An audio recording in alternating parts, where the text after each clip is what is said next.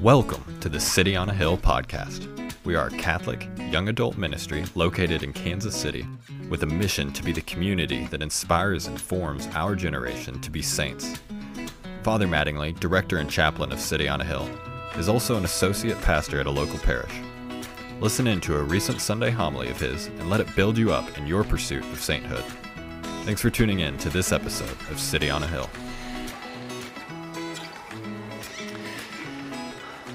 Our Lord appeared at least 4 times on Easter Sunday itself to various groups of people and various individuals. He may have appeared more than 4 times, but those are the ones recorded in Scripture.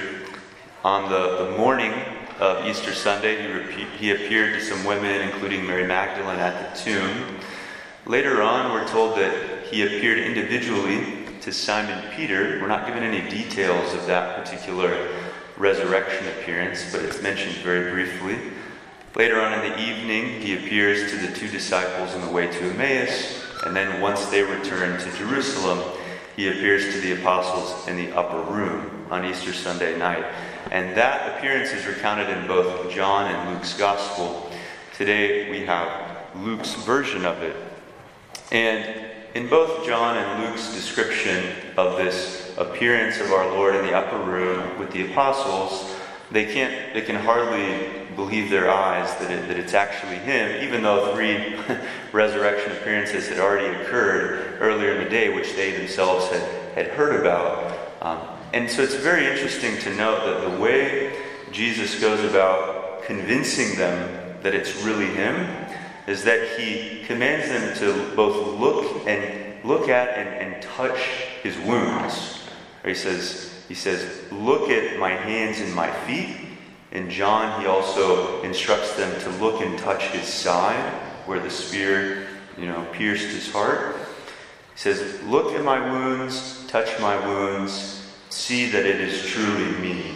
Right? See that it's the same me who was crucified a few days ago. Here I am, resurrected.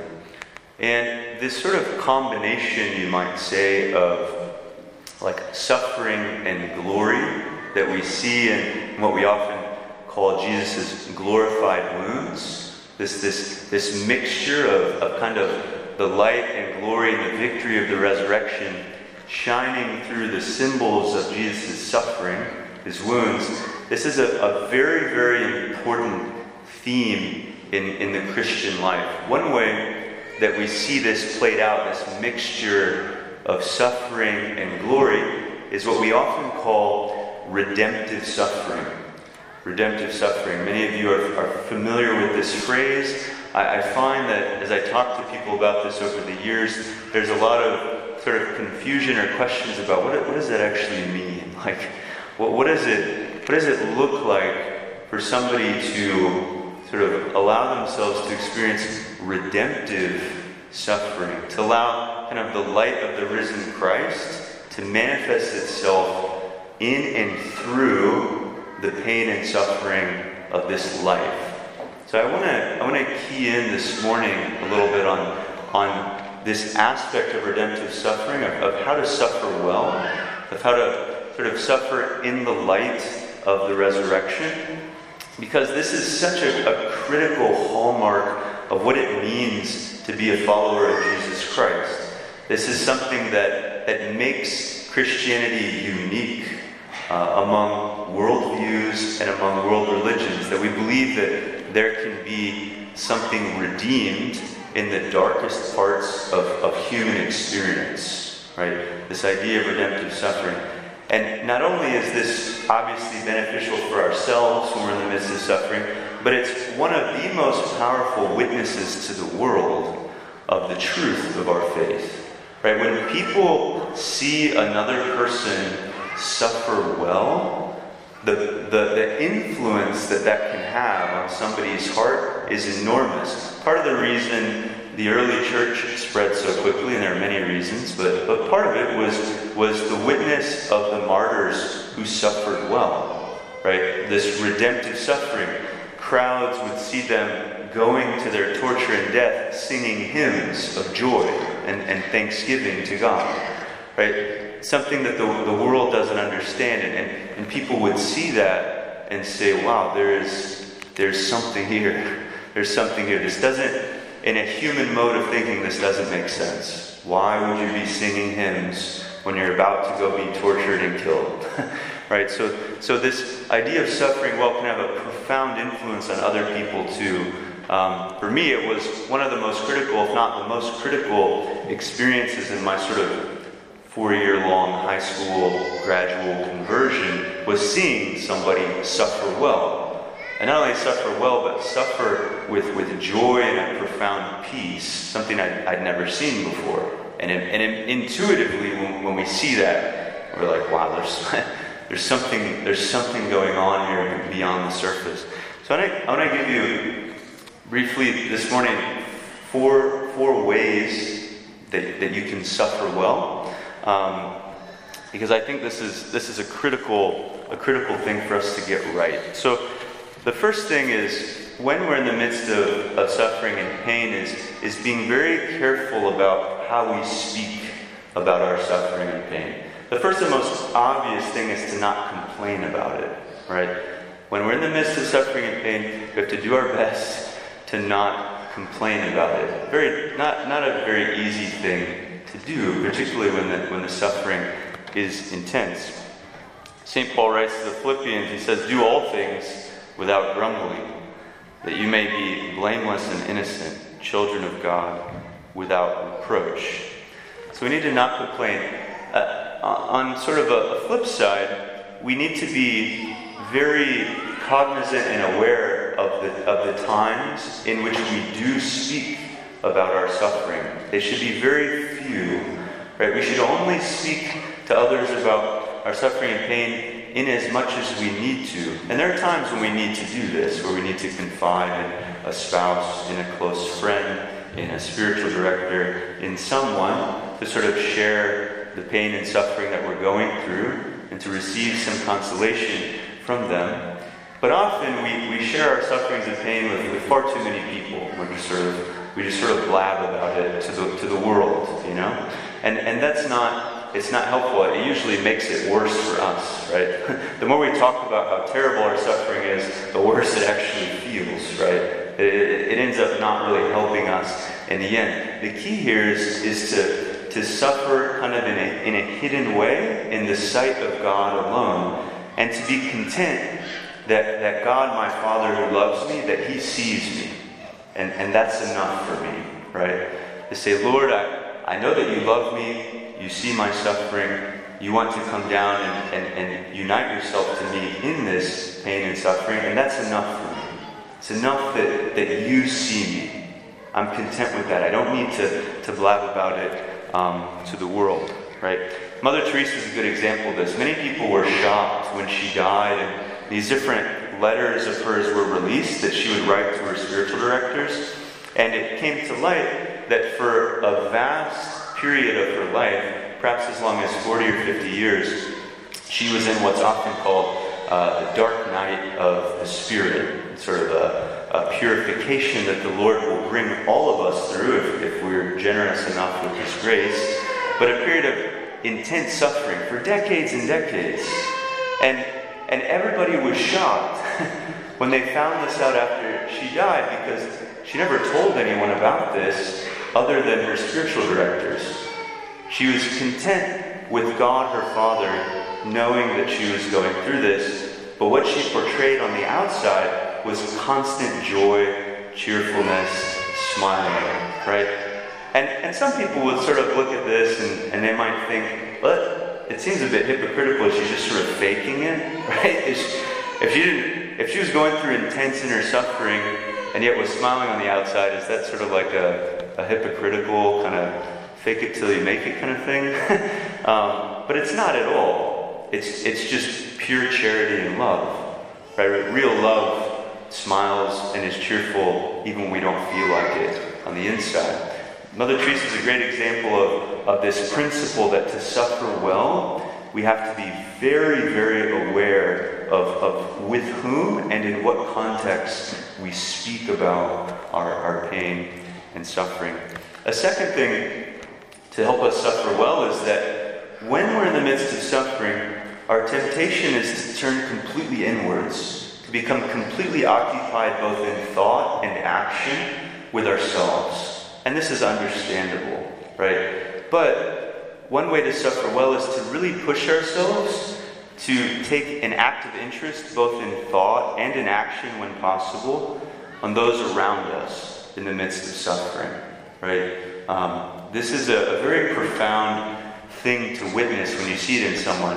You know, as a priest, you visit a lot of people in hospitals and nursing homes, people who are dying, and very, very rarely, only on a handful of occasions, have I visited somebody who's in great pain or suffering, or they're sort of in the last stages of their life, who in the course of the conversation flips it around on me and begins asking me questions about my life, right?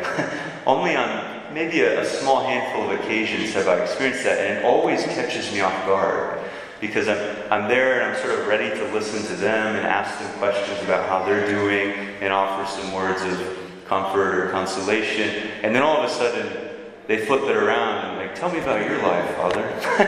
and oftentimes it takes like a few seconds to sort of catch myself and like, whoa, like this, what's happening? What's happening right now? And seeing that, I remember the first time it happened, and I was so profoundly struck by it. I was like, wow, this person really loves, like, and they really know how to suffer well. They don't use it as an excuse to turn inwards, which is so easy. But they still have this outward perspective. A good example of that, some of you might be familiar with the life of this young Italian girl who died in 1990 at age 18. Blessed Chiara Luce Badano is her name.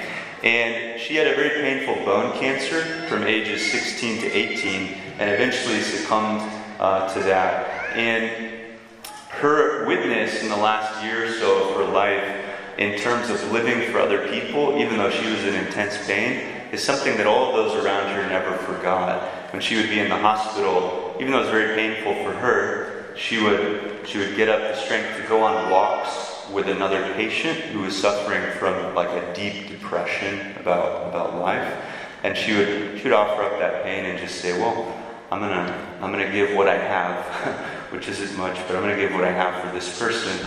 And one of her friends remarked that early on when she was in the hospital, one of her friends said, at first we thought we'd visit her to keep her spirits up, but very soon we understood that in fact we were the ones who needed her, right?